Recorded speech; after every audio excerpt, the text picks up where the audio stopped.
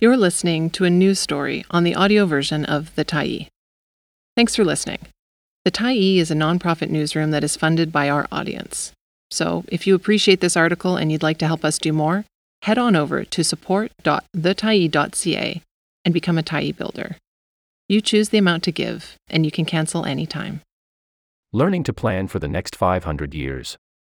By Erin Blondu, January 23, 2024. Jessica Hum and a dozen other Vancouver Island University students boarded a bus in late September 2022 on a journey to the cabin of master canoe carver Elder Joe Martin, tucked away in the thick forests of Tlao'Gat Tribal Parks near Tofino. The students were about to begin an immersive, 5-day field school as part of the newly formed Indigenous Protected and Conserved Areas Planning Certificate Program at VIU, the first of its kind in Canada. Tlao'Gat Tribal Parks is in the unceded territory of the Nuu-chah-nulth peoples and has been cultivated since time immemorial, making it a fitting outdoor classroom for a program that braids together Western education and Indigenous knowledge systems.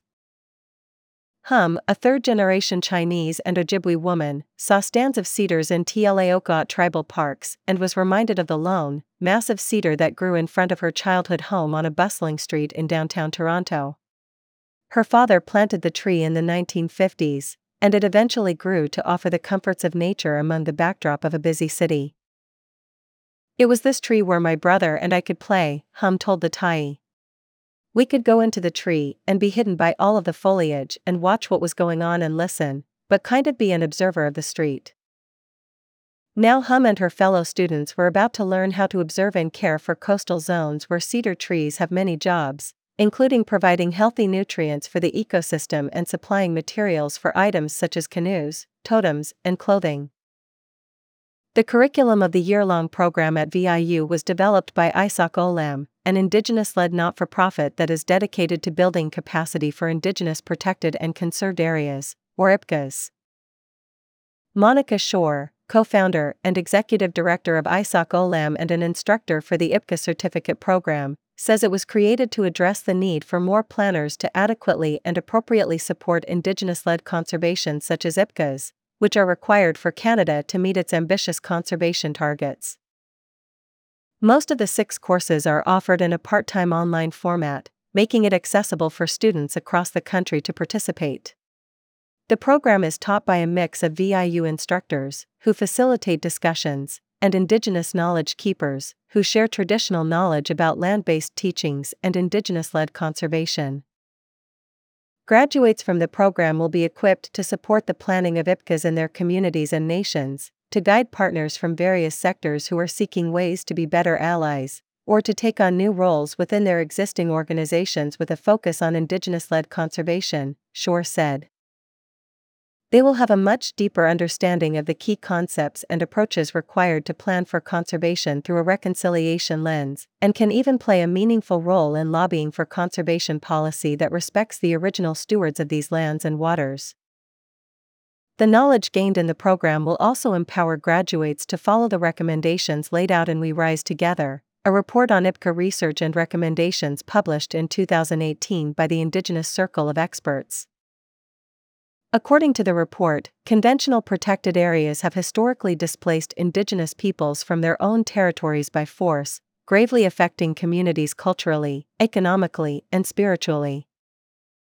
Conventional protected areas were also commonly based on the ideology that humans should be removed from the environment in order to protect nature, a misconception known as the pristine wilderness myth that once ruled the West's idea of conservation and caused generations of harm. Shore says that while conventional protected areas have traditionally focused on excluding human access, Indigenous-led conservation planning views humans and nature as intertwined. Vancouver Island University's IPCA program approaches protected areas with Indigenous teachings that weave humans, animals, and ecosystems together to plan for the future. The program teaches planning on a much longer timescale than traditionally seen with Western land use plans, measured by not just a few decades, but rather the next 500 years. With 500 years, it positions you to that kind of thought process, thinking not about yourself on what you want to see when you're sitting in a rocking chair, but rather, what you'll leave behind for the world, said Shore. Indigenous protected areas are being declared all across Canada, bringing forward the long-term thinking that has been absent in Canadian conservation. For land to be considered an IPCA, it must be Indigenous-led and declared as such by the Indigenous nation.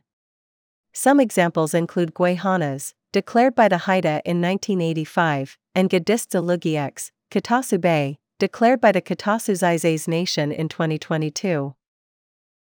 There are many reasons for declaring an IPCA, including to protect land from unwanted development, to reaffirm control over the type of development and industry in a territory, and even to designate a traditional territory as a place of healing. One of the IPCA program's assignments required students to bring something meaningful from home for the field school. Hum reflected on her memories of playing with her brother in the cedar that grew in front of her childhood home, a tree of life thriving amidst the urban concrete landscape. In honor of this memory, she decided to use cedar clippings to make a rubbing. To record impressions of textures from plants and other materials, ethnobotanists and artists place paper on top of the subject and rub it with something that will leave a mark, such as charcoal, crayons, or paint. Later, the students were instructed to journal about the teachings they were learning in the program. When they arrived at Joe Martin's cabin, Hum saw the remnants of a large cedar stump that the master carver had left after downing the tree to make a canoe. Once he's taken what he needs, for a canoe in this case, he leaves the rest of the plant and the tree there to support the growth of new cedar and other plants, said Hum. The practice of taking just what's needed and giving back to the land is a form of reciprocity that students learn about in the IPCA certificate program.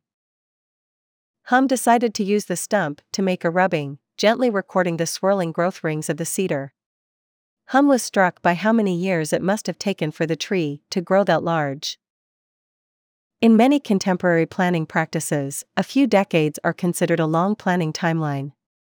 Whereas 500 years may be a single generation of cedar tree and is more akin to the long time horizon used in planning for Tlao'Oka'at tribal parks, Hum wrote in her journal of the cedar stump rubbing. While Indigenous-led conservation and protected areas focus on relationships with the land and reciprocity, conventional land use often focuses on development or economic opportunity, even when Indigenous communities oppose it. Tlao'Oka'at tribal parks has been the subject of such disputes. Joe Martin and his cabin were pillars in the resistance to old-growth clear-cutting in the 1980s. According to the We Rise Together report, two-eyed seeing is an approach that teaches people to view the world through both an Indigenous and a Western lens, to use both ways of being to achieve greater outcomes for all. However, if people are unable to see legitimacy in both perspectives, attempting to work together can be harmful and challenging. To reduce harm, the IPCA program and others involved in Indigenous-led conservation embrace a concept known as ethical space.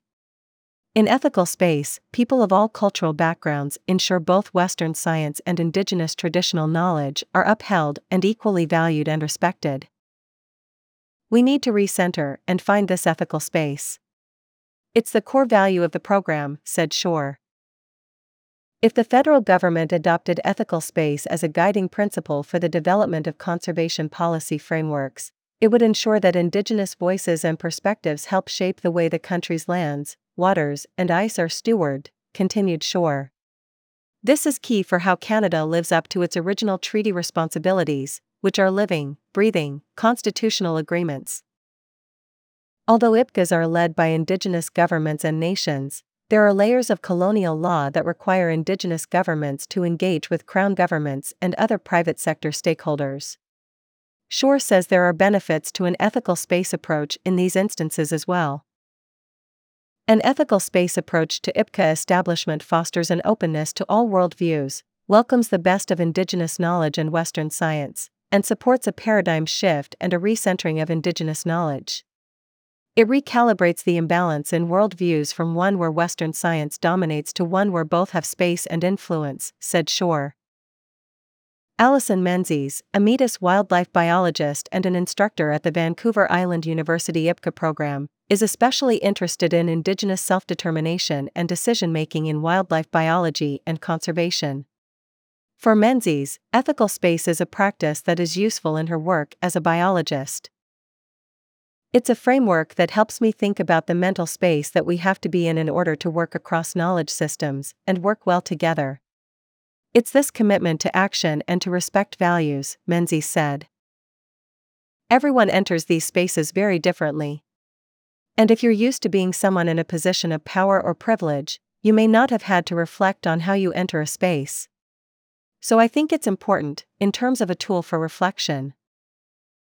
Menzies says these frameworks can be useful when working across cultures, because concepts like respect, reciprocity, and conflict resolution can vary between communities. Though the university's IPCA program is a step in the right direction toward decolonization and new forms of education, Menzies says there is still much more to be done, especially in confronting the climate crisis. I think it really will take a lot of change and a shift in where we rank the importance of the environment in our everyday lives. And I don't think that'll happen without a major change or transformation, said Menzies. The program is technically listed as an advanced certificate with academic prerequisites, though Shore says applications from a diversity of backgrounds will be considered, and lived experiences will be considered alongside academic experience. Everybody comes with some experience that often is not attributed to the piece of paper they carry that says what degree they have, said Shore. The program offers 22 seats each year. Vancouver Island University is currently accepting applicants, and the next cohort will run in September 2024. Prospective students can apply on the VIU website. Reporting for this article was funded by the Gordon and Betty Moore Foundation. The Tyee maintains editorial control. Thanks for stopping by the Tyee today. Anytime you're in the mood to listen to important stories written well, we'll be here. And if you'd like to keep independent media going strong, head over to thetyee.ca and click on the Support Us button to pitch in. Finally, big thank you to all of our Tyee builders who made this story possible.